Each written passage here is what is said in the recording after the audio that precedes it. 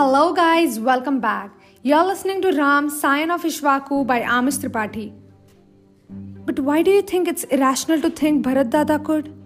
Shh, said Ram, holding his hand up to silence Lakshman. Listen.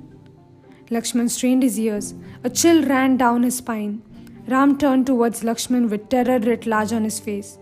They had both heard it. A forceful scream. It was Sita. The distance made faint her frantic struggle, but it was clearly Sita. She was calling out to her husband. Ram and Lakshman dropped the deer and dashed forward desperately. They were still some distance away from their temporary camp. Sita's voice could be heard above the din of the distributed birds. Ram! They were close enough now to hear the sounds of battles as metal clashed with metal.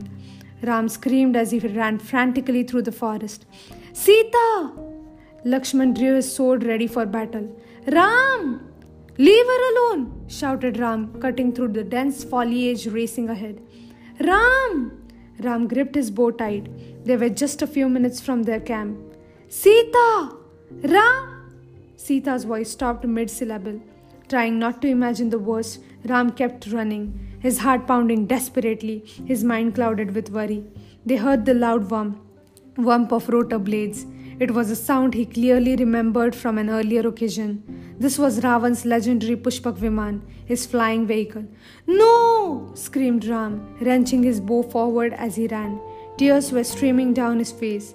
The brothers broke through to the clearing that was their temporary camp. It stood completely destroyed. There was blood everywhere. Sita! Ram looked up and shot an arrow at the Pushpak Viman, which was rapidly ascending into the sky.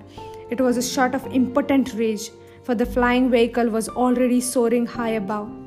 Sita! Lakshman frantically searched the camp. Bodies of dead soldiers were striven all over, but there was no Sita. Prince?